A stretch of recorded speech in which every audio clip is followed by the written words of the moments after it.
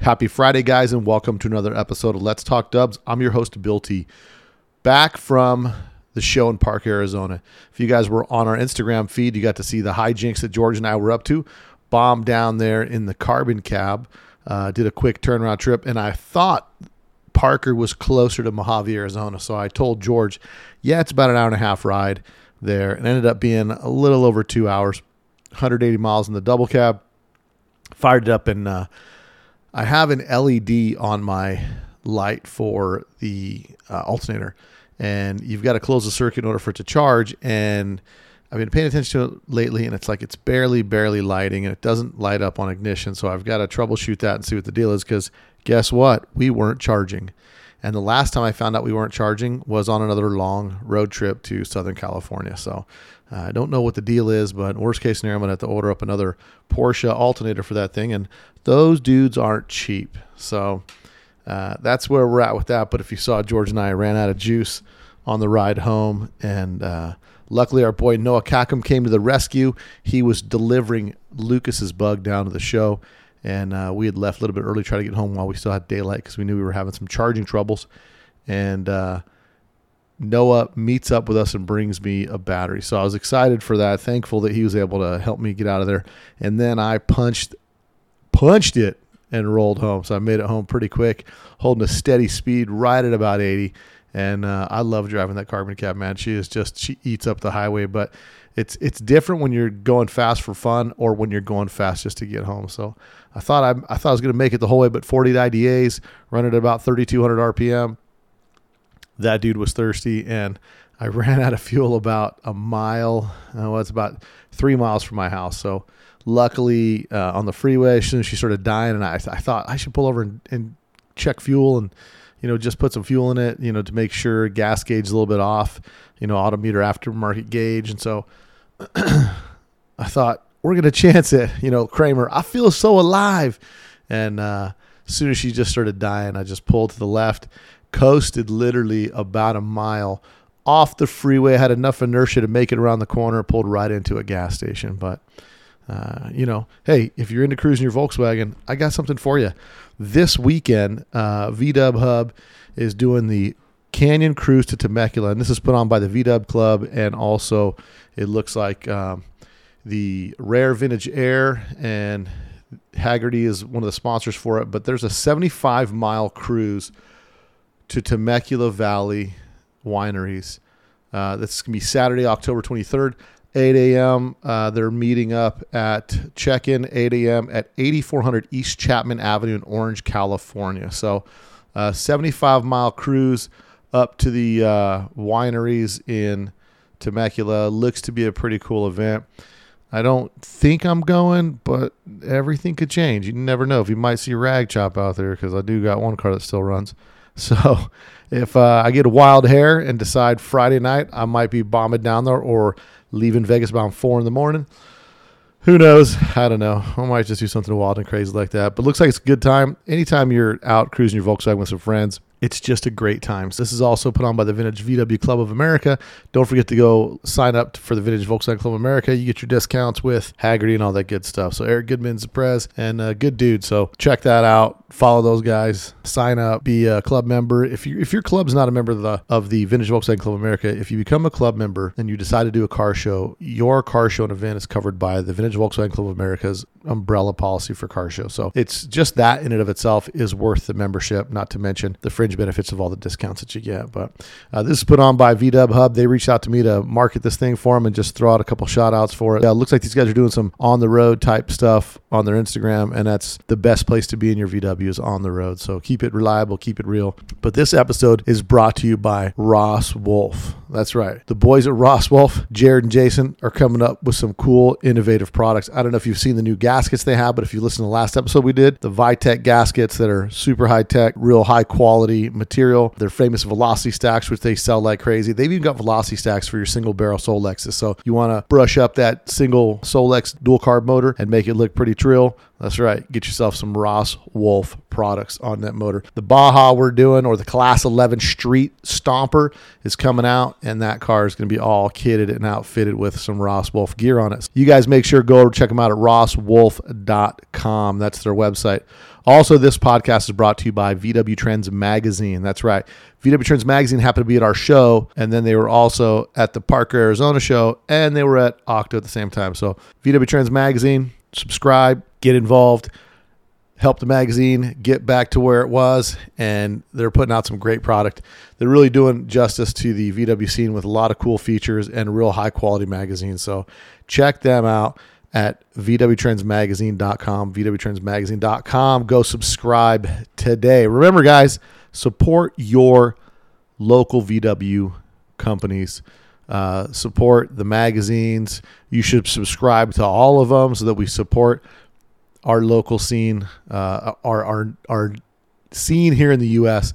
Support those. Support your local shops. You heard on last week's podcast that we did with Randy, who owned Der Speed Shack. Guys, get out there, support your local shops, man. You got to be doing this grassroots and make this worthwhile, man. And, know what you're doing when you go in there, get the right stuff that you need, and support your local shops. Because if you don't, they won't be there, and then you'll be crying when your town doesn't have a local shop. So shout out to Nevada Off-Road Buggy, which is our local shop here in Las Vegas. That's if you're in Las Vegas, where you go for VW parts. Nevada Off-Road Buggy. Go see Marie and her dad, Bob, over there. Hopefully I'll get Bob on the podcast soon. He goes way back, Bob McCachran goes way back to the early days of off-road racing, the beginning of the Southern Nevada off-road racing world. Look forward to get some of that history on here. But on today's episode, we've got a great one. We've got Dominic Lupino, who I happened to see because he's now residing in Lake Havasu City, Arizona. So he happened to be there with a super clean cow looker. Mark Ramirez was there too. Didn't get a chance to chat with him, but we'll get him on soon enough. But Dominic's been there. Dominic's been around for a long time. Started his VW world in the late 60s, early 70s. Been drag racing since way back. So we get his whole story. You might remember Dominic because he had the Dragon Slayer. Before he had Dragon Slayer, he actually had Plum Crazy. He's been in the game for a long time. Good buddies with Dave Perkins, who happens to own, just the fastest Volkswagen in the quarter mile. It's a great story. There's tons and tons of good talk in this. And Dominic's salt of the earth kind of cat. He grew up in Southern California in those cow look days. He tells some street racing stories and a lot of good stuff, which is I know what you guys want to hear. So this week, Dominic Lupino, owner of Dragon Slayer, drag racer, on Let's Talk Dubs. A Volkswagen is a nice station wagon to have around the house. The 1974 Volkswagen, covered by VW Owner's Security Blanket.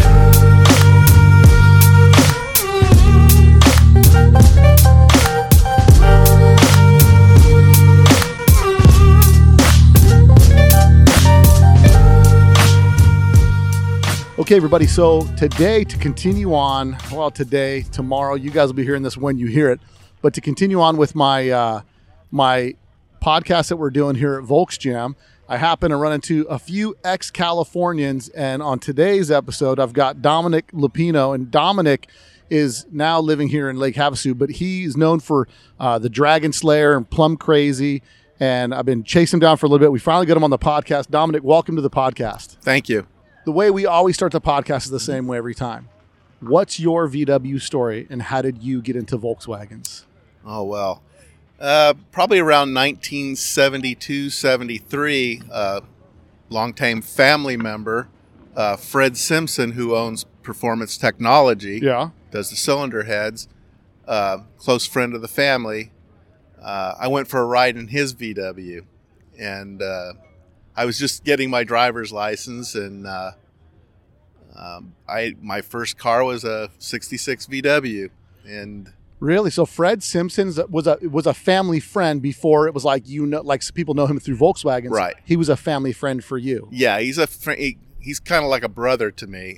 Him and his wife, and they're family friends. And at the time, he was working for a few VW shops, and I know he was working for the Mouse House out of Bellflower, and that's where he learned how to do a lot of cylinder heads and stuff like that. And then he started working on his own stuff.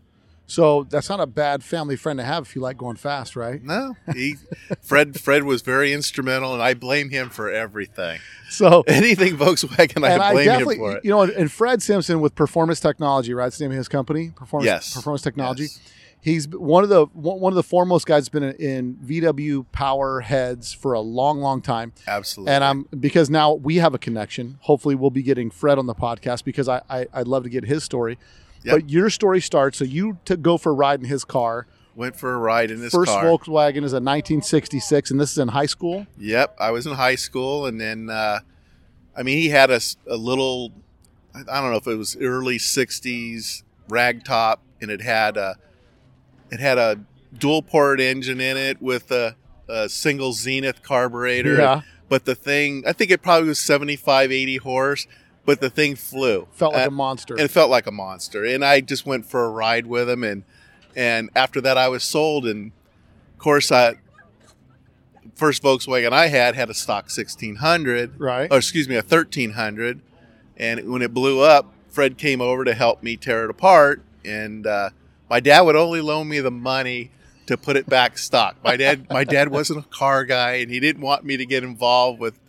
But we put the thing back together, and then next thing you know, I'm putting a 2-barrel bug spray, Right.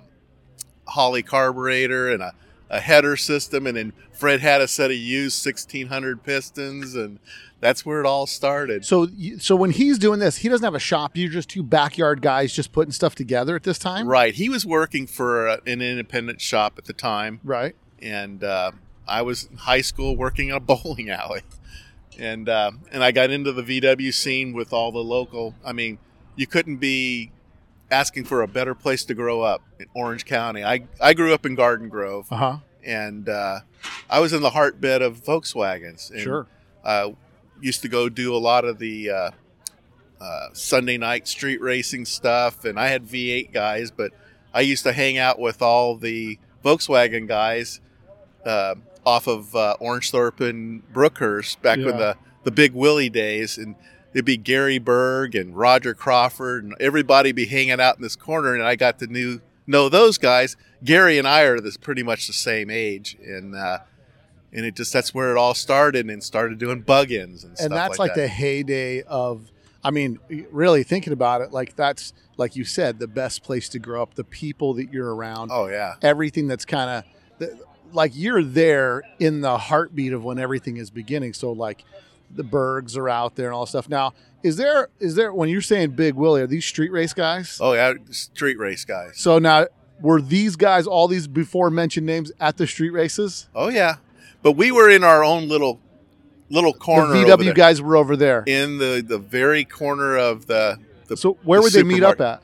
On Orangethorpe and Brookhurst. There used to be a shopping start right across where Nick's Burger used to be. Where the Kmart is? Exactly, right across the street from there. So that was the spot Saturday night. Like all the dudes would hang out Well, over it was there? actually Sunday night. Sunday night. Sunday night, I'd get off work and I would fly down there and hang out there till 12, 1 o'clock in the morning and go to school the next day. And what were you driving? I there? had a white 66 Volkswagen. And you were there to race or to watch? Just to watch. At the time, I didn't have, in the early 70s, I didn't really have anything that was really fast. And until probably around the mid 70s. But I was into the scene in the early 70s. Sure. But didn't really get into the performance side of it until like the mid 70s. Right. And I couldn't ask for some of the better people to be associated with 100%. at the time. So when's the first time you dip into the drag racing scene? What's the first thing? What's the first go fast thing you do? What was funny, Fred Simpson, he built a set of these single port heads. It had big valves, ported, and it had the dual Cadron carburetors. Mm-hmm. And the car actually flew. It ran probably in the low 14s. Wow, on a single port? On a single port. And at the same time, Dino Don he was like the proclaimed Cadron king. You know? Oh, really? He was like the fastest guy, but he probably doesn't remember it, but him and I had a race one time and I beat him. But that was a street race, or it was a street race because Dino lived in the same neighborhood I did. So right. You're talking a lot of these. iconic Volkswagen guys all lived in the pretty close proximity of Sure. where I lived. And so it was funny. The first time I met Dino, we were at it was a car hangout at a Burger King, and he come pulling in, and he wanted a street race. He had a red Bug. What year Bug is this? I say it was probably a 67. It could have been something earlier. So it's a cow looker. It was He's a rolling cow in. looker. He comes in, and he was looking for a race. So we said, hey, my friend had a 750 Honda, he wanted to race. So we ended up racing him with 3 of us on the motorcycle. Yeah, it sounds kind of weird. Yeah, it sounds a little sketchy. But he wanted to race him. We beat him. But Dino and I became friends after that, and we would frequent in a lot of places. Or I'd go stop by his house, and Right. But then that was the early days, and then I started going to a local hangout with a lot of the Volkswagen guys. Hold on a second. I want to get back to this race between you and Dino Oh, okay. that he doesn't remember.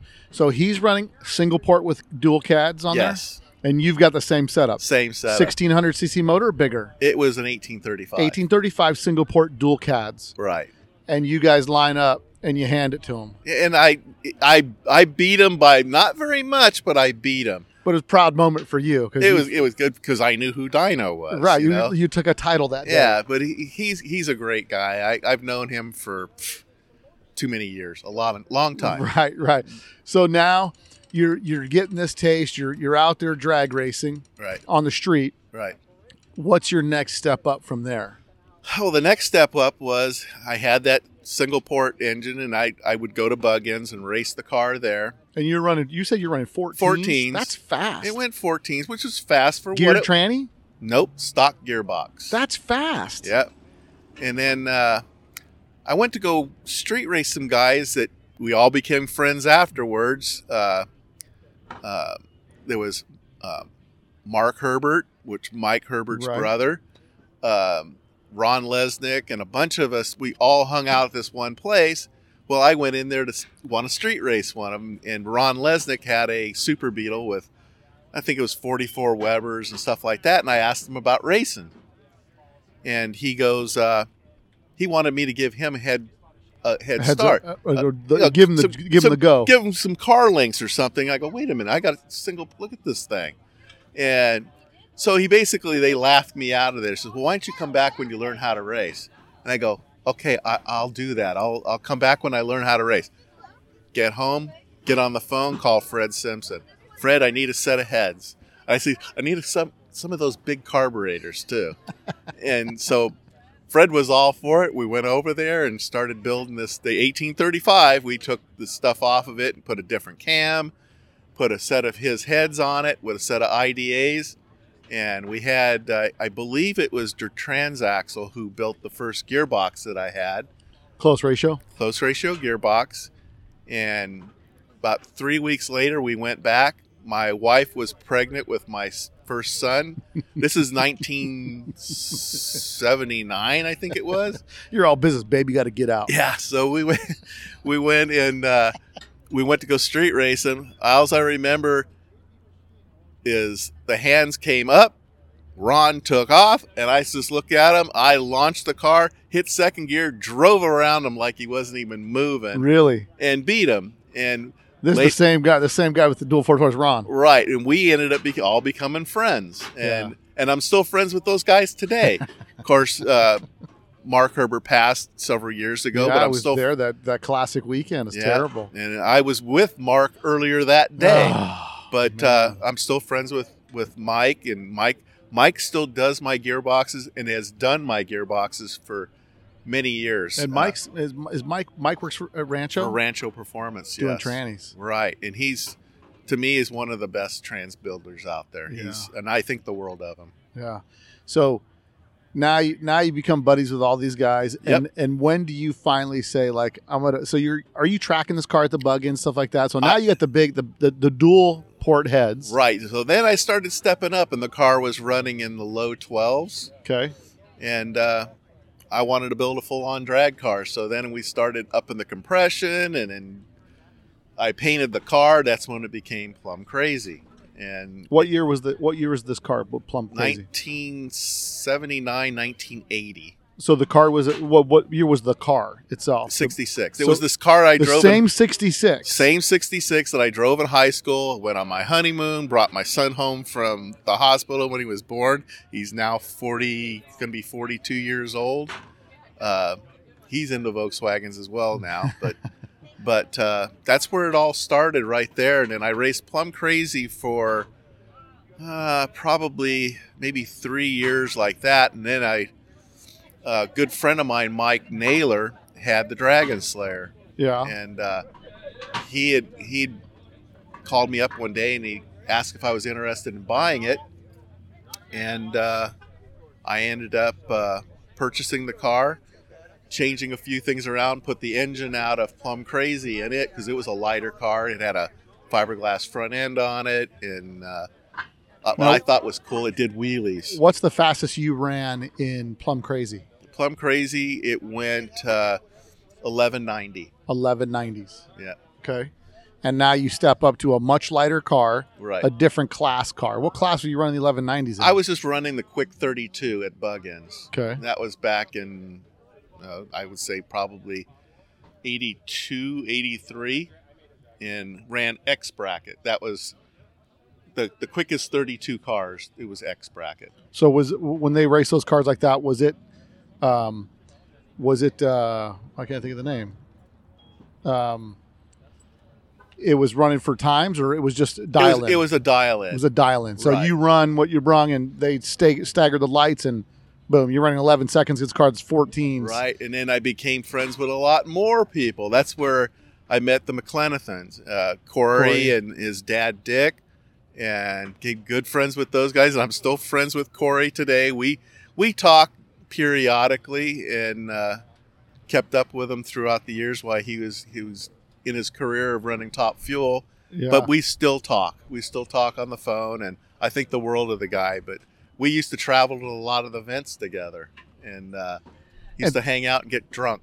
And so the 1190s is what you're running in the purple car. Right. Now you step up to Dragon Slayer. Yeah, and that car ran 1150s, 1160s. Same motor, lightened the car, put in their 1150s, 1160s. Right. And how long you campaigned that car for? I campaigned that car for quite a while. Then what happened with that car, I ended up going, it was getting to the point where I was having a hard time qualifying for the Quick 32 because with the onset of people putting turbochargers on their cars, it made it really hard for me to barely qualify.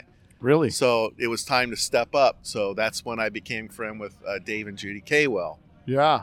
And, the Kaywells were big turbo people back in the day. Exactly. And I can't thank them enough. They're the ones that got me into turbocharging. And now what? It's funny because you know Adam Wick. I know Adam. And Adam and I were talking, and I wasn't into drag racing back in those drag racing days. So I'm talking to Adam, and he's big into building off-road engines, stuff like that. But Right. he's got his history of VWs, and I said, "You didn't do turbo motors?" He goes, "No, turbos are for people that can't build fast cars." You know what? Yeah, in some ways, he's right. To a degree, because really you can take a car that's not, because on a carbureted car, you've got to be tuned exactly. It's a lot of work to make it. It takes a lot of work and a lot of time to make an aspirated motor run fast. Yeah. And, and some of the guys that have the fastest aspirated cars all have shops, have dynos. Right. They can fine tune them and They dial can them sit in. there and they'll beat on that engine. I remember, and we'll get into that in a little bit further, when I was driving the Heads Up Performance Pro Stock car for Yeah. Roger Crawford. Roger would dyno that. They would work on that thing all week long. Really? And that thing would be on the dyno, and he would be throwing everything at it to get every little bit of power out of it. So, yeah, it takes a lot to make an aspirated motor run, but my thing was the easy out, throw a turbo on it. So when you step up to turbo, it's the same motor, you just turbocharge it? I turbocharged. I built a 2276, Mhm. so now it's a bigger engine. Aftermarket case, stock case? just Stock like- case, modified through Rimco. Rimco is very instrumental in helping me out throughout the years. There was a guy named Jim Fincham and Greg Britton that were always helping me out. Anytime I needed machine work, they helped me out. And of course, my car had Rimco on it. Like I said, I've been very blessed to be surrounded by some really, really good people. Yeah, I mean, listen, you're in the VW mecca, Right. and then once you start becoming a respectable racer, people are okay with your name on their car. You know what I Right. mean? You're not the guy at the Saturday night car meets doing burnouts in the parking lot. It was actually pretty easy to get sponsorships at the time. My first big sponsorship was Auto House. yeah. Auto House West, which was Westminster, which was Ed Craig, and he helped me out. And then after that, I became with Vita Parts Unlimited. Yeah. I was part of their race team with Vita Parts Unlimited, and that's when I started running the turbocharged stuff. And of course, with help with the Dave and Judy Kaywell, and they taught me a lot. And this is mid-early 80s? That's the mid 80s. So mid-80s. And people are just starting to get into turbos. It's funny because it seems the VW scene's always a little bit behind. But Kaywell was the guy, what was a squareback running? He had a squareback that was like ridiculous He quick, didn't he? have... The squareback came Or was that later. later? He had a bus. A Volkswagen truck. It was that actually the back was cut off, or part of it, the top was cut off of it. That's what it was. It's like a roadster? Yeah, and I used to be able to go out and run parts and drive that thing around. It was a lot of fun. That car ran 11s, but later on they put an alcohol injected motor in it, and then Sam Shackelford from Rancho drove it. And I think he went low 10s or sub 10s in it, That's crazy. if my memory can be correct. So you get the turbo. You put you now Put take the your turbo. car, you step into the turbo world, Right. and you're running now how fast?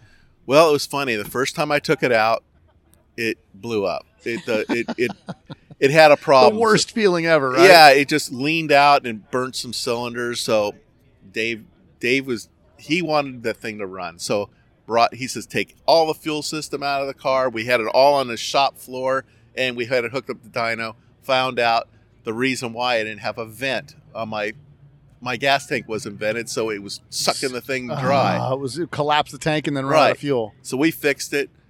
Took it to. We went out to Palmdale, which is Antelope Valley, Mm-hmm. and first pass I went in the car, it went 1030s, Wow. and I thought I couldn't believe it. I think I was shot out of a rocket ship, and that thing ran 1030s all day long, and I ended up running with some of the faster cars that day, and went to the finals. Really? And Dave and Judy took a liking to me, and they like I said, they really helped me out, and I got to You're thank quite them a the lot. sales guy. Yeah, like Everybody's liking I've Dominic. been very surrounded by good people, but so after a while, I took the car and changed it around a little bit, painted it, put a custom paint job on it. Now it's It was- still known as Dragon Slayer at It this was point? still known as Dragon Slayer. It was painted the lime green color that it was painted. I ran the car first time out after I repainted it. Took it to Las Vegas. I think it was an event that Corey and his dad put on. I won that event. It was Really? I ran quick 8, and I ran like 10:18, and I was racing drags. First pass I had to race was Dave Foltz's dragster, and I'm dialed in. And I still remember. Dave and I are good friends. I think the world of Dave as well. Like I said, got to know a lot of people. And first time, I remember looking over my shoulder, and all I say is whoosh, and the parachute come out, and I'm going, holy mackerel, and I ended up beating them. Really? Yeah, and it was funny, and I went to the final, and I won that event. I beat, I think it was Rod Schultz Jr. in the strip teaser dragster. Wow. So then That's pretty impressive. I went to another race, broke a gearbox, put the thing back together, and then off to Sacramento for I think it was 1986 or 87, I believe. Went to the Bugorama. The second pass, the first pass I made on it kind of got loose. Came back, and then there was an old Volkswagen guy, Pat Nelson, who was racing from Vita Parts Turbo. Him and I were smack talking in the staging lanes about who was going to beat who, and it got really ugly from that point on. I had a bad accident that day. I remember launching on the car. I was out on him, hit third gear, and I was just putting the car in the fourth gear, and the car just made a right-hand turn. I hit the guardrail head on at probably 130. Oh, wow.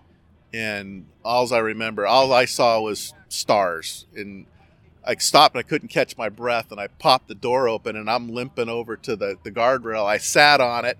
I slid down the guardrail and got taken to the hospital. Had all my ribs were broken on my left side. Holy crap. So I was in UC Davis for a few days. I've had a bruised rib, never a broken rib. Oh, broken ribs. It was the worst. Oh, man. I had to sleep in a chair for like 2 months. It was the worst. What happened? I don't know. I think the frame horns were broken loose and the car was rear steering because that car always went straight. For some reason, it just got evil. So it was just a day just like every other. You're banging through the gears and you just hit fourth and the car just right turns. I was staying into it way longer than I should have. Because now you're fired up over the trash talk and you're not going to lose. Right. And it's kind of like when you see guys are all over the track and what is the guy doing? Well, I was that guy. Because normally you pedal out of it, like you kind of let off a little bit. Now I've learned my lesson throughout the years. And so anyways, I crashed, got hurt pretty bad. And I was out for a while. And then my good friends. How wrapped up was the car? Oh, it was totaled. It was done. Gone. Yeah, it was junk. The only thing that was left was the engine and transmission. Wow. So, and the cage held up pretty good? Cage held up really good. If all you got's broken ribs at 130 miles to zero crash, right? Right. But it was weird. When that car hit the guardrail, the back end tried to follow. I mean, the whole car folded. Oof. And got hurt pretty good. And along came my next stage in Volkswagen racing was my good friend Dave Perkins. Yeah. Who people know him now from his convertible. He's got a crazy fast convertible, right? Right. Is that the fastest car out there, or one of the fastest? It's the fastest pro mod car at this time. It's the quickest. It's not the fastest. Chris Lawfer has the record. Has the speed record, and I think it's 183. It could be faster, but Dave's got the ET record at a 769, and so Dave and I. We got hooked up and we started racing. They came over and we bought another car and built another car. And now, when you say you guys are racing, are you guys partners in the car? And no, it was my car, but they all came to my rescue because I was hurt and I couldn't do anything. I can barely open my garage door. I was out for a while. And really a testament to the VW people. Instead of like, ha, he's gone. Yeah. Like they want you in. Right. It's not worth drag racing against people that aren't competition. It was Dave Perkins, Ron Loomis, Brad Hale, Doug Perkins. They all got together to help me get back. At the time, this was before Ron Loomis got into his chassis building business. He worked at a body shop. Yeah. And we brought the car over there. And I put the suspension all back together the way it was. And Dave, at the time, he had his Blue Bug, his sedan. It was big tire, back half car, and Dave goes, "Oh, we can't let you do that." He said, "We're gonna back half this car, make it safe." Yeah. So between Ron, Dave, we back half the car. Now, back half, for those people that don't know what back halving is, just our casual listeners, back halving the car is tying in all that chassis on the back end to the front end, like full tube chassis. It wasn't full tube chassis. It was a pan, Volkswagen pan. From behind the seat back was ladder bar. Oh, okay. So it was a ladder bar suspension that Dave designed and he came up with. Dave is by far probably one of the smartest guys I know. Really? And he's pretty quiet, and a lot of people probably don't really know Dave like I know him. But he's very, very smart, and I think the world of Dave. So we built this car. So it's all custom ladder bar suspension in the rear. Yeah, we got the car all back together, and it started having some fuel system problems. And at the time, we brought it back to K-Wells and couldn't get the thing to run right. Well, I think it was the carburetor. So Dave, being the guy he wanted to see my car run. Now it's a draw-through setup. It's a draw-through turbo. Okay, running a 4-barrel. I was running a 2-barrel side draft, a Delorto. Okay. 48 Delorto. It was just the way And running Dave. how fast? It went 10 teens. So we got that thing done, and then we couldn't get the car to run right after I crashed it. So something wasn't right. So we brought the thing over to Dave K-Wells, and he said there's nothing wrong with it. Took it back out again. I traveled all the way to an East versus West event back in Illinois. Ooh. Dave Perkins and I, we loaded up our cars and went to Illinois to go race. I broke 2 gearboxes in a row, bang, bang. And the car wouldn't run right, so we brought the thing back, and Dave goes, let's put my 4-barrel on your car and see what it runs. We got it out in the street, and that thing turned into a monster. Really? And somehow word got back to the K-Wells, and they weren't very happy with me putting the 4-barrel on that Really? car. No, they weren't. Why? Because it was something they didn't do. And They had said, we don't put Chevy carburetors on these things? no, and I Or know what? David played around with some 4-barrel stuff, but they weren't doing it at the time. And so we just basically parted ways. They got that upset? They got mad, and I don't think it was Dave so much, but Judy was pretty mad at me for some reason. It was like stabbing them in the back. Really? But hey, all I wanted to do is go racing, get my Sure. car run, and Dave was being generous to help me Yeah, and get you're my thinking car like, run. well, shoot. And all of a sudden it's like, wow, this woke this thing Yeah. up. So nothing against K-Wells. We parted ways, Right. and Dave Perkins and I, we've been racing together for probably now for 30, 35 years. Not just so much friends, we raced together for Yeah. years, and So you guys would both bring both of your cars out and race. And it's like I'm saying, you guys run the same class. well, we were running the same Pro Turbo at the time. And it's like it's no fun to race by yourself. No. And you need somebody that's worthy competition Dave to race took with. me under his wing, and like I said, we've been best friends since then. And we got the car dialed in, started running, and then after a while, Dave wanted to do something different. So he wanted to build a front engine car, and he started building some stuff, and things got outlawed where he couldn't build that particular car. So Now, did you guys ever dabble in the import drag racing scene? no, Why no, not? We just never did. Yeah. We were just strictly diehard Volkswagen guys. So you guys didn't care to go beat all the Hondas? Like, who cares No, about that? No, I went It's to easy pickings. I went to a battle of the imports, which was They kind of outlawed cool.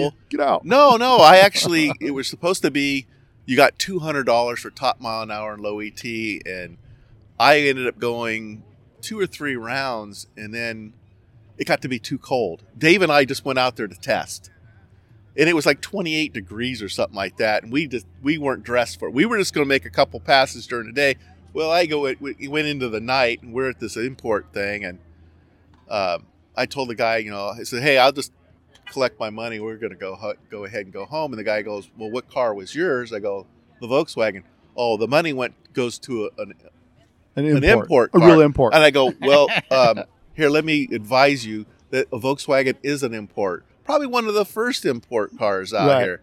And guy goes, no, it was going to like a Honda or something like that. So They were the What big a- money people. yeah, so that was it for my taste of the import stuff was done at that time. Well, but funny enough that my attitude is VWs are almost as American as apple pie anymore. it is With the heritage that they have in Southern California, and every street guy that I know that's a VW guy starts.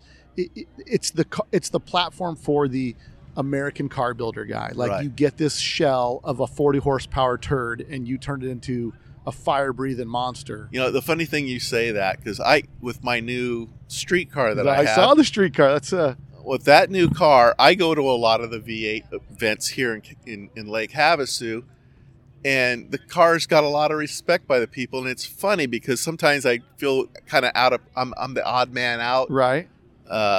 but the people in town, hey, anybody in my age group, I'm going to be 65 in March. Yeah. So you get the older guy. They probably all had Volkswagens Yeah. back in the day, but they'll all come up and have a Volkswagen story. Everybody does. And to me, that's so great. I went to an event in Windsor Beach last weekend, and I went alongside of my friend with their Hemi Dart. And a lot of people were looking at my car and not so much looking at the Hemi Dart, which was we were kind of What's laughing. the deal, man? We were kind of laughing about that. But anyways, getting back to our story. Yes. So you raced a little bit of Battle of the Imports. A little That's bit of not battle for you. Yeah, it wasn't for me. And now you and Dave Perkins just start racing everywhere right. together. What had happened was David sold his car, Mm-hmm. his blue bug that he had. First car to go 150 miles. Was that an the hour. Super Beetle? No. That's the car he has now. No, right? Is the this Super is Beetle? a blue 66 or 67 sedan. I can't remember the year of it. Pro turbo car. It was a Pro Turbo car, but he had nitrous on it. Mm-hmm. But Dave's car was the first car to go 150 miles an hour. And he held that record for years. Yeah. And so he sold it and went to Europe. And so Dave and I, at the time, I was trying to save up for a house, and I couldn't really run the car so much. So Dave goes, let's just partner up and we'll run your car. So we did. We ran, first time we went out, we went to go, we wanted to run Super Stock, NHRA Super Stock. So we ran a class called SSDX, which is 4 and 6 cylinder turbocharged. We went out and set the record in that class. I think we went, a 10:30 with an 18:35 in the car. And this is a VW event or NHRA event? NHRA event, Super Stock. So you're against, it's I'm an open field. I'm against some of the best people in the country. 6-cylinder turbos? 4 and 6. So So I was like racing Grand Nationals? Grand Nationals. Really? So, but we were racing Super Stock. Super Stock is basically a dial-in class. Mm-hmm. You have an index, but you still dial in your car. Sure. But you're leaving against cars with trans brakes. And Oh, yeah. all these And you're delay you're still running a 4-speed? And I'm 4-speed clutch, banging gears. But it was fun. We went out there and did it. We set the record. And then the second event we went to, Dave and I go, this isn't for us. So we took all the weight out of the car. And that's where we wanted to go fast in Pro Turbo. And we did. And the car, finally, when we got that car done, the best we went with that particular car, with Dave and I. Dave went a 910 at 155 miles an hour, or it was 156. And then later on, I got back in the car and I went 905 at 155 something. So we ran the car for a while, and it was just to the point where the class was deteriorating and people would quit running the class. Now what, and I've often wondered, like, VW drag racing is so fun. Yes. And then it gets to a point where it's so expensive and time consuming. And what makes it's just like off-road racing. You see these classes that open up that are cheap to get into.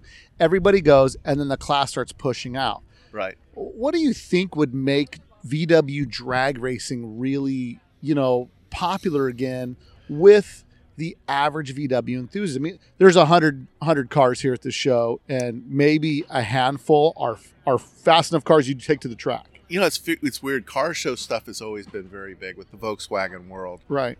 The drag racing stuff, I know they have the new, I think it's the Fast Cartel, I think it is. Fast Four Cartel. Fast Four Cartel. They've got something really interesting going on. Right now, our Dave's car doesn't fit into the rules on that, but the Bugorama still has Pro Mod, but we haven't run Dave's car in 2 years now. Dave, he bought another house and he concentrating on that, so we kind of parked the car. But we'll be back out hopefully next year. That's the plan. Dave and I both want to retire. And who knows, maybe we'll hit the road and maybe go do some East Coast stuff. We don't know yet. We've talked about it. And I said, Dave, let's go on tour, man. We're both going to retire. Instead of sitting around the house, let's go on tour. Let's go drag The other race. guys can fly in and we'll drive the car, truck, and trailer there. But we're not going to do like we did East versus West, where we drove 24 hours straight Nonstop. through. I said, no, I want to stop and smell the roses at my age. Right. Cruise around, Yeah, taking the so- sights and But all that fun stuff. but anyways, getting back to all that, so I ended up selling my car Mhm. and sold it to Ken Servone. Ken Servone ran it for a while. I think he won a championship in it, and then he crashed it, put it back together, and he sold it. It went to Arizona somewhere, and then Jason Eggum Yeah. bought the car. He bought the body and the chassis and been very successful with the car. But it's got the old Dragon Slayer undercarriage of it with a lot of Jason really tidied things up. It had some stuff that He does some clean work. He some does. clean work. Jason's a great guy. But there was some really weird stuff when I had the roll cage done. Like part of the roll cage wasn't even welded all the way, and Jason found that out when he took the body off the car, and it's just like, so he tidied it all up. He made the car that much better, Yeah. and he seems to be having a good time. Does it with make you happy to see that car still on the road? Oh, absolutely.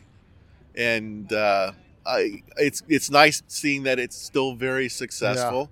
And I know he hasn't ran the car in a while, but hopefully he'll get back out there. I know he just bought another house, and he's, as everyone's getting their life situated, and then hopefully, like you were asking the question, people are trying to get their situations settled, and hopefully cars. We keep hearing pro mod cars being built, and that'll motivate us. Well, what's funny is this last weekend I was in Hawaii, and I happened to be in Maui, and I had a guy order some shirts through the podcast. So I said, hey, I'm going to be in Maui, man. I'll just bring you your shirts. So this guy's like, yeah, I'm going to call the guys up, man. We're going to meet up. So here I am on vacation. I told the wife, like, hey, I got to step out for a few minutes, go see a guy about a VW shirt. And then I go over there, and here's 10, 15 cars that get together in Maui, and a guy, Brandon, shows up, and he's one of Ron Loomis's best customers, apparently. Right. And these guys are building crazy big stuff. The Hawaiians, those guys are some crazy. serious dudes, man. There's something in the coconuts, man. Because Yeah. these guys, these guys are in Manxes that are full blown, and I'm like, you're just Yeah. wrapped in fiberglass, man. Manxes are huge there, and they've got some fast cars over there. And my friend Conrad Ringer, he's from the Big Island. He's got a Pro Mod car, a Volkswagen. I don't know what he's run with the car as of late. I think he's been concentrate on his NHRA Pro Mod car. He's got a 57 Pro Mod car Yeah. that he's been really racing a lot. And I haven't heard so much about the Volkswagen stuff from Conrad, but I still stay in touch with some of the Volkswagen guys over there, some of the fast guys. I ended up going, after I left my career job of 30-something years, I went to work for D-Engineering, which is Bugpack. Yeah. And I still work for D-Engineering as of Prothane. Right. So you do the urethane Right, parts. the polyurethane stuff. But I work from home here in Lake Havasu. I'm the tech support for that. But throughout the years of being at Bugpack, which I got to thank Rick Sadler for, because he's the one that brought me in there, I had a great time. I met some really good people from all over the world. Yeah. And you talking to some people, and it was like they were starstruck for some reason when they talked to me on the phone. And I go, it's like when you were trying to talk me into doing this. I'm nobody. I'm just Right. another guy. Why? I'm not special. I'm just somebody who's done it for a long Yeah. time. And probably I've had a great time doing it, and met some great people throughout the years. Well, and the thing is, with the VW hobby in and of itself, every person is a piece of this patch quilt. That's our hobby. exactly. Every part of it's a piece of the history, and something you did influenced some of this. When I ran into Jason over at Old Speed's, like, bro, I have the old Dragon Slayer car. Check it out. Like, there's memories that people sat at a drag strip in their town of no Volkswagens. Right. You guys show up, and like, finally this guy who drives this bucket of bolts has been vindicated in front of all his V8 friends because check out these fast Volkswagens. So it's one of these things where, it's the American story of like, dream it, buy it, build it. Right. You know what I mean? And it's still big, but now that I don't do it so much, maybe I don't see the progression in the Volkswagen world and what's going on. in the hobby. All of a sudden, I became this car show guy, street car guy with it's like you You went backwards. Your Volkswagen thing turned full circle. But now, how do you like having a street car and going I absolutely love to it. shows? My son built a car. He's in the Volkswagen Club DKP, Yeah. which is an iconic, top of the line, Sure. best cars out there. And I'm in DKK, Right. which the is rival club. the rival club, which we all get along very. The clubs do a lot of things together. Sure. So I'm very blessed to be with all these guys now. But it's like my life turned around full circle as far as the Volkswagen stuff. But as Dave still likes to race, he built his new Super Beetle, and I helped Dave with his car. Dave built that car himself. Yeah. Every once in a while, a couple of us would go by and help him out when he needed some help. But that car is 100% Dave Perkins. And like I said, he's a smart guy. And then there's Mario Tavares from Potter Machine. Mm-hmm. He does the engine stuff, and Dave built the exhaust and all the turbo stuff. It's weird when I look at that car. I still kind of look back and I'm going, this he's way out there smart. And what's his day job? Dave is he runs part of the family business. They're pipe fitters. They Right. do pneumatic tube systems. The mesh system, like the tubes when you go to a bank, you put the thing Right, and it right. sucks the tube up. And again, I got to thank Dave because he took my son under his wing. My son works for Dave in his family, and he's been working there for 10 years now. Yeah. And it's another thing you can never thank Dave enough for. Well, but the interesting thing I've always found out about the VW scene is there's so many of us from so many different backgrounds and different careers. But when we get into this hobby, everything's neutral. We're all just VW guys. Absolutely. We're all just in it for Yeah. the hobby. And it's like, we have to get to a certain stage where it's like you don't appreciate the street car till you have a street car. Right. And like, as slow as it is when we're talking about driving it around, but driving it from stoplight to stoplight, it's freaking fast. Well, I got to tell you 200 right horsepower now, never felt that fast. I built that car 5 years ago. Never dynoed it, never tuned on it or anything. And it was weird. I've built so many engines throughout the years for people, and not to say the ones I built for the company that I work for. Right. So I never really tuned on the thing. So I had this one little stupid oil leak on the engine I built for myself. Right. So I've been putting up with this stupid oil leak for 5 years. Well, now that I'm living here in Lake Havasu, another longtime friend of mine is Jeff Hart. Yeah. Jeff Hart from Performance Machine. And he also lives at the end of my street. And we're good friends. And he says, come on, let's take the engine out of that thing and put it on the dyno and see if we can find out where the oil leak's coming from. I think he got tired of me talking about it. So Right. Jeff motivates me Now, sometimes. Jeff's an old school VW guy too. He absolutely is. And he still has his car. Yeah. And so anyways, we put the engine on the dyno.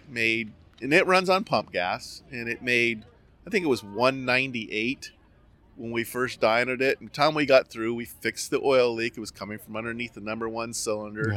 So we fixed that and changed the valve springs. And by the time we got through tuning on it and got through, it made 210 horsepower On on pump gas, Crazy. aspirated.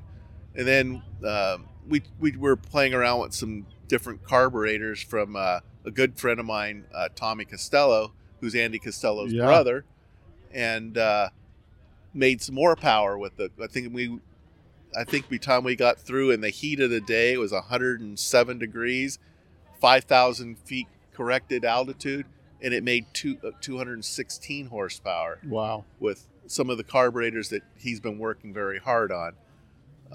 That's impressive. This bucket of bolts right here is probably, if I had to guess, it's a 2.6 liter, and I'm running maybe 140 to 150 or 160 at the wheels.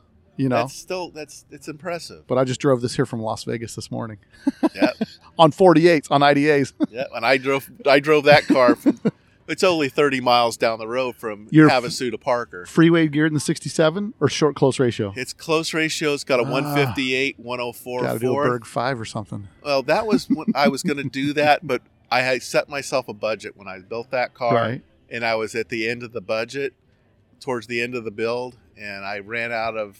I couldn't afford the 5-speed. I probably could do it now, Right. and I might do it. Either that, or I'm just going to build a stock gearbox for it. Well, the thing with this, I just did an Instagram video driving this thing down here. We're doing 83 mile an hour at That's nuts. 3,000 RPM That's crazy. because I've got the Type 4, I've got the torque, and this thing is just bombing down the road. Right. But it's like, I've got an old chop rod back at my house. I've got this Hot VW's cover car that it was a car when I was a kid that I just ended up buying, right? Original BRM car, slight chop, all the stuff. Nice. 1800 Allberg motor. Driving that thing, it's got 437 trans in it, and it's like 65 miles an hour. It's probably 3,200 RPM. I was like, I'm like, man, I just got to get that tall gear. Yeah, with that transmission on the way here, I was doing between 65 and 70. It was 3,500. Yeah. It was zinging. And that's why I said, maybe I need to take this gearbox out because I'm driving it more on the street. Because as you're driving it, they're so fun to drive. They're a blast. And you want it to do everything. You know what I Yep. mean? You want it to be quick, light to light, and you want it to be, and you want to also be able to get on the highway and just cruise. That car, I built it that if I ever wanted to drag race it, I can. Yeah, it is a monster. It's a good-looking car. It's got all the trick suspension underneath it. It's got 4-wheel disc brakes. It's got a 2-step ignition. It's a drag car with a muffler on it, with all in full It interior. looks good. What was Hot VW's? This car, this and Chris Babette's. Chris Bubbets were on the same. You Yeah. guys were in the same Yep. Chris and I were issue. arch rivals back in the Pro Turbo day. Yeah. We had a lot of great races together. And Chris and I still talk, and good guy. We had some fierce battles back in the day. It was crazy. But So what's the fastest you've ran in your car? Was it it was a 902? 905. 905. As fast as I went in my turbo car, And what's mile an hour? 155. So I'm talking. So this guy over here is talking. He's trying to explain to a lady. Yeah, his car goes 130 at 10 something, right? And so I said, well, the better way to explain it to a person that doesn't drag race is this car goes from 0 to 150 in 9 seconds. Yeah, 0 to 1, yeehaw, real fast. You know what I mean? But it's like there's such a fun aspect to drag racing, and every class they've ever started, like they started the Cadron class, right? And then all of a sudden somebody comes out, clicks off like an 11-second pass in a Cadron, Right. and it's over. Then they do the Duran Kafer Cup cars, and Sean Gears comes out, clicks off a 10-something, class is over. You know what I mean? And it's like, and it's so hard to be able to have a class that's fun, because really part of the problem is if your car's not prepped for racing, Right. because we've got in Vegas, we got that 4-lane track, and Corey McLennan was going to do a race there 2 years Right. ago. I was going to build a same weekend event that was going to go along with that car show and all that stuff, build up to it. And Hopefully, but he gets that going again. hopefully, because part of the challenge is that's not a cheap track to get, especially now it's a 4-laner. Second, I talked to some people out there, and they said the problem with Volkswagens is they oil down the track all the time. Well, with that, And that's part of the issue with like your average guy who just wants to take his 1776 and go race. right? He'll pop an oil filter, do whatever, and Yeah, but and now a lot of the classes now they want either diapers or pans underneath them, and that's helped out a lot of the downtime because it was getting ridiculous there. it was. for a while. I'd get so bored at the Vegas Buggins. I'd go to the Vegas Bug, and I'm Yeah. like, all right, cool. I'd get out there, and it's all of a sudden like, bing, bing, a couple, the Red Baron. These guys get out there and like, bang, bang, and then someone comes in and like blows an oil line. It's like, 30 minutes to Yeah. clean the track, and You know, everybody. And it's funny that we kind of got off track here a little bit. That I had another car that I built. Uh-huh. And I started a new class. It was called Unlimited Street, and You started the class? I started the class, and Dave Perkins helped me a little bit. And it was an idea that a friend of mine had started, but never did anything with it. I took off with it, and I built. It was the ex-Candy Larson car that she had. It was the orange car. So I built another race car and ran that car on the street, Mhm. and that car ran 1030s.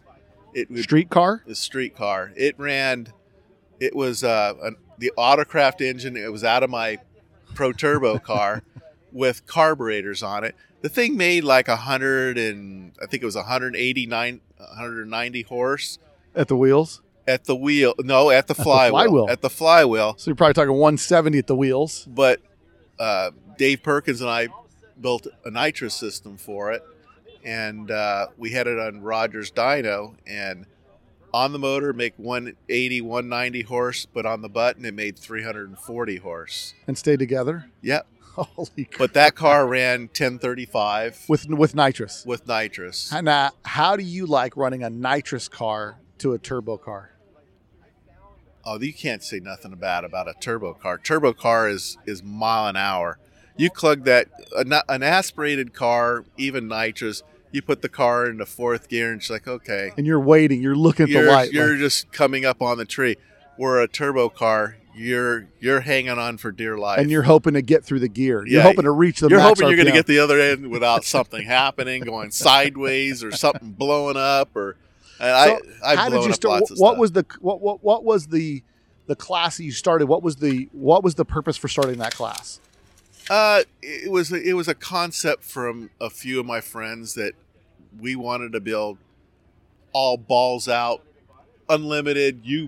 It's got to have Run what you brung. license plates. It was very limited, unlimited street. It was very limited to the rules. It had to weigh minimum 1,700 pounds. It had to have a muffler. And I know the East Coast guys have ASA. That's their deal. They don't run. They don't have to run mufflers if they don't want. It took off really good. They have great events back there, but our class was basically very limited rules. I had Lexan windows in my car because the cops never bothered me. The Right. cops, oh, your car's not legal. It doesn't have front brakes. I go, cops don't bother you. They don't pull you over because you don't have front brakes. Right. And actually, that car stopped just as good with Willwood brakes in the back. That with And I no had front spindle brakes. mounts in the front. But I drove that car. I used to pull up alongside a Fountain Valley Police Department cops, and they just look at me and just keep on going. And a friend of mine says, "Well, that's because you're an old man with gray hair. They figure you're not going to be any threat to nobody. You're just an old man out having a good time," Yeah. which I was. But that class was very limited rules, and they have real street now. There's a lot of real rules. street with 91 pump gas. Pump gas, which is turned out to be a great class. They're doing very well with that class, and I know some of the guys here in town. Chuck Studler, he built a car, and Jeff Hart's building the engine for it, and it'll probably be a car that'll probably somebody be looking at pretty soon. And they're running a lot of 8th mile now because I guess the It's- tracks are closing up. But I mean, what's your take on 8th mile versus quarter? I always thought 8th mile was for girls, but and nothing not to knock it down, but that the West Coast didn't have any eighth It's mile more of track. an East Coast thing. It was now. more of an East Coast thing, but in the theory behind it, it's kind of like NHRA going to 1,000 foot for top fuel and funny car. Going 8th mile, it saves on parts, saves on cars, and it Right. makes the event go faster. right So there is a. advantage to I- some degree. I started running a lot 8th mile, so I can't say it's really a girl, but Well, you know, I was talking to my friend who does the West Coast Hot Rod Association right, drag race, Danny Topol, and he does an event in Arizona, one in Bakersfield, Bakersfield, right? and one in Vegas. And I asked him, I said, well, how come all the big V8 guys are running 8th mile? He says, because they're going too fast. They're going too fast for regular drivers, like not top fuel drivers. So they cut it to 8th mile because these guys are going crazy fast with these nitrous turbo cars. Cars are so fast right now, and I've got a V8 car myself. I know. I didn't want to bring it up, but we will. I've What got do you got? I've got a Chevy Vega, and it runs on pump gas, but I'm changing things around on it a little bit, and hopefully I'm going to put some nitrous on that car. What's that car ran? That car went 1085 at Pomona, through the mufflers, All motor. all motor, but it had the wrong torque converter in it. It would run 1085 at 129 miles an hour, which is like 1050 ET. Right. The car wouldn't leave. So now I just, last week I ordered a new tranny from Mike's Transmission, who builds some of the best automatics. I just ordered a tranny from him with a trans brake, and my good friends here in town, Lee and Mary, they race on Street Outlaws, and they're helping me a little bit with. We're gonna put some nitrous on my car and go out there and have some fun with A little it. different racing automatic. Automatics are kind of cool. And I guess they're good for this old man. A little less to worry about. Yeah, just a lot less maintenance on the car, and I can go out and. You don't miss a shift. No, and I go to Vegas and I run the Super Street Car Nationals with Do the ya? car. I ran it 2 years ago before the COVID thing, and then, but the car's been sitting for a few months in the garage, and now that I got the Volkswagen done, the Vega's back on deck. So Yeah. it's getting. I ordered the tranny last week, and I'll start doing some stuff. And Jeff Hart and I are going to check valve springs and do some la-di-da stuff, and then the nitrous stuff will go on it. Well, that's So, awesome. I haven't So you given go up. fast no matter what. You're still going fast. I haven't given up yet. Sometimes my body just says, "Why don't we go take a nap and watch cartoons or something?"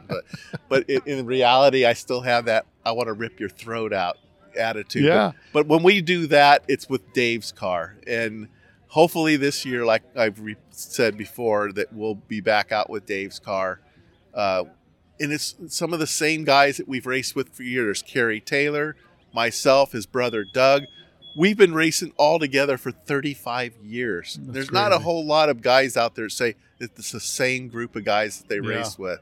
And, Mario's came on when Dave brought this new car out. And Mario's, he's another brilliant guy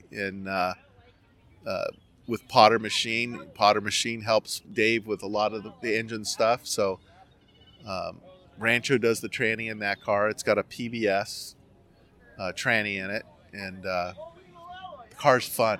Yeah. And it's so fun when it's like a bunch of old guys out there just having a blast. That's And it. when we go out there, we're all smiles, and it's kind of neat when you have all your old friends around. And here you guys are, a bunch of dopey teenagers still doing the same thing in your 60s. Yeah, we never grew up. We're just a bunch of old young guys. That's the fountain of youth is the Volkswagen. Yeah, like I said, as long as I'm Did still. you ever think you'd be 65 years old cruising down the boulevard in a 67 Cowlooker still thinking you're cool? No, I kind of look at my dad, and my dad would be. My dad passed away 8 years ago, and he's probably still shaking his head. He always thought cars were stupid. Cars are a means of transportation. They aren't made to put superchargers and do stupid stuff with the car. But he came out and watched me race one time, and we qualified number one in Las Vegas with my turbocharged car, and I don't think he was ever more proud. Yeah. Yeah, it was cool. And that's awesome to be able to make your dad appreciate your hard yeah. work that you've done in something else, Well, I think he finally understood. It took him to later on in life to realize, I go, listen, Dad, you never had to get me out of jail. I wasn't into drugs. I wasn't nothing. I didn't have the money to do anything. I had 2 kids, a house, and I was only able to do so little. I did a lot of side work to do my addiction with cars. Yeah. And I always stayed out of trouble. So I was very lucky. Yeah. So Well, listen, man, that's one of the reasons I do the podcast is these stories for your kids, for the next generation, for Right. all these people that don't know some of these details. I mean, that's the reason, my dad's passed away years ago, and my dad used to say, "Yeah, with these stupid Volkswagens, why don't you get a Cadillac and be somebody?" But it's like they never understood it. they don't. And And the Volkswagen thing in and of itself, and the same reason you have a Volkswagen is the reason why you're in a Vega, not a Nova. right. Because it's the underdog. It's the underdog story of like, oh yeah, don't laugh at this thing because this thing Yeah. will beat the crap out of what But you yeah, got. and it's kind of I look at the Berg family. They were all brought up around it. And Yeah. how cool is that when your dad is an innovator and he builds parts and you're part of it and your whole family's out there racing that black car. Yeah. To me, that is so cool. Oh yeah. And I wish my dad would be involved. But it's like my son. My son is he built his car. I helped him, and he pretty much built that car himself. But now I've got my grandkids, and they want to get into. They want to start racing off-road stuff. They're going to build ATVs or UTVs, whatever Yeah. they're called. And I just went to a championship race out here in Havasu this weekend and watched their cousins race. And I looked around. I go, oh boy, I can get into Yeah, this. this is fun I said, stuff. can we get into the engines on these things? Oh no, you can't touch them. They're stock. Oh crap. All right. Well, I'll So tell you- anyways, I'll tell you right now, the suspension that those cars have, man, you're going way too fast getting into these things. but it's so cool. I want to keep the passion alive. It's going to keep me young. Always. Especially if I get my grandkids into this. Yeah. It's just, you pass it forward. That's it. And hopefully the hobby, you pass it forward. That's it. Well, listen, this is the reason why I do this, to get guys like you that have been there and done that on the podcast, and to also put some context into the history of what was going on back in those days and how these things began. Right. And that so many people that listen to these stories connect with something you've said on another level in their neighborhood, in their scene, in their group of people. So that's the reason why I do it, because I love the history. I love to hear it from the horse's mouth. Not to call you a horse, but you know what I mean. But Hey, I hey, love I'm to hear fat, it. so what? It's all good. But it's one of those. It's one of these things that I love so much about this hobby, is that we've never met before, and until now, after this hour-long conversation, man, there's a lot of connections that have been made because of my passion for the hobby and your history in the hobby. And I'm a very humble guy, and you know it, because when I you do. asked me I to do drug it, you over I here. didn't want to do this. You made it very easy. Basically, just telling your story. it's the And story that it- everybody. not that it means has it. anything to anybody, but it was my story, and it's what I've done, and I have no regrets. This Volkswagen hobby has been so good to me. Well, look at the people Yeah. you've met. Your I met- circle of friends. I met so many people, and I have no regrets. I really don't. How many other people do you know from any other hobby that you know that if you're broke down the middle of the highway somewhere and they're on their way to a drag race would stop and do everything to help you? Not a whole You lot. know what I mean? Yeah. It like I said, I've been blessed by the people I've surrounded myself with.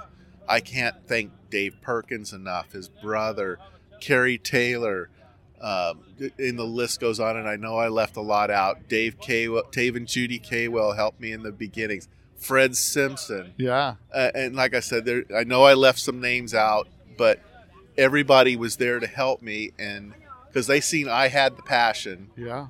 and I was a pretty decent driver back in the day. Won a lot of races. You held your own. Dave and I won championships. I won a championship. I was the very first race for the gold champion when the races that Yeah, early Gene, 80s, right? Gene Berg put on, and I was the first champion that they had. Did you know Gene? Oh yeah, How was Gene? Gene was Gene. Gene was a great guy. He was very good to me. Yeah. He's very opinionated, but he's opinionated for one reason, because he's been there, done that. Right. So he has his opinions on what works and what doesn't. That's what people have to respect. Sure. But I used to go in there, and Gene would stop what he was doing, and he would sit there and talk to me. He was always very good about talking to me. And like I said, I was the first champion with the Race for Gold, and I'm still friends with Clyde, Doug, and Gary, Yeah. you know, and just they're now a that great family, and same thing with Dee. We always greet each other with a hug. Yeah, and I'm looking forward. I've Yeah. ran into Dee a few times now, and I told her we're going to Get get her her on on the here. podcast. Get her on the We're going to pod- get her story. She's got to have some crazy stories. Yeah, she's got been a through, history that goes back years. She's been there through thick and thin, and she raised 3 boys with married to a husband. They were all Volkswagen guys, and Dee still seems to have the passion for it. She does. And she does. she's a sweetheart. And but yeah, you definitely need to get Dee Berg on here if you haven't had Clyde, Doug. I want get them all of them on here, because those guys. You think I have stories?